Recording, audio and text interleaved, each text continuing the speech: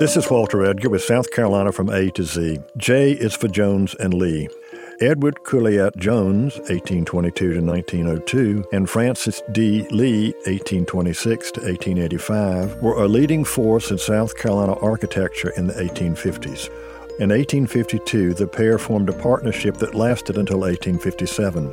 Stylistically, the influence of Romanticism unified their work, but each architect retained distinctly different design specifics. Jones was known for his Italianate designs, while Lee achieved distinction for his use of Moorish and Gothic Revival styles. Jones's work included the Greek Revival Trinity Methodist Church on Meeting Street. Lee designed the Moorish Revival Farmers and Exchange Bank on East Bay. Together, the firm of Jones and Lee designed the South Carolina Institute Hall, the State Bank of South Carolina, as well as county jails in Walterboro, Orangeburg, and the Chester County Courthouse.